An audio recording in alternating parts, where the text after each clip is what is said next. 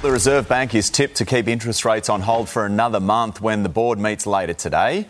It will come as a relief for many, with new figures from RateCity showing 27% of Australians are living from pay to pay, 33% are feeling stressed about their current budget, while 32% say they wouldn't survive off their savings for more than a month if they lost their job. It comes as 12 RBA hikes are delivered over the last 16 months, and they're starting to take their toll. For more, I'm joined by Sally Tindall from RateCity. Good morning to you.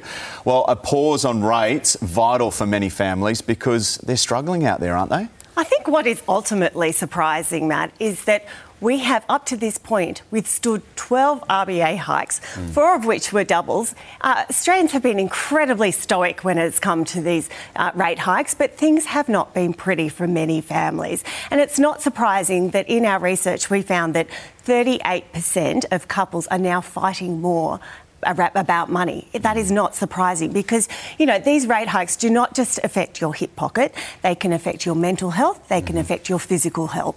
And the government and the RBA are unlikely to throw out a giant lifeline anytime soon because that'll add to the inflation problem.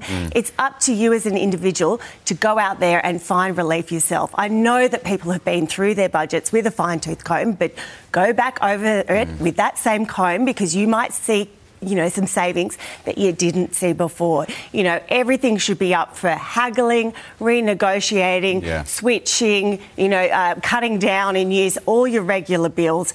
Ask your boss for a pay rise. That can really help if you haven't had one in a decent time. There are things that you can still do, and if you can't, if there's no other option, call for help.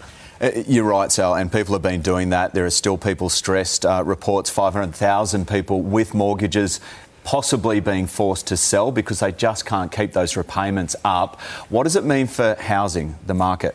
Okay, so if 500,000 homes went on the property market in addition to the normal amount, we would see the number of houses for sale double. So that would actually sink property prices more than likely like a stone. But that's not really going to happen, I don't think, because thinking that you have to sell versus actually going through with it is two different things. For some people, it will be their only option. They need to pull that rip cord.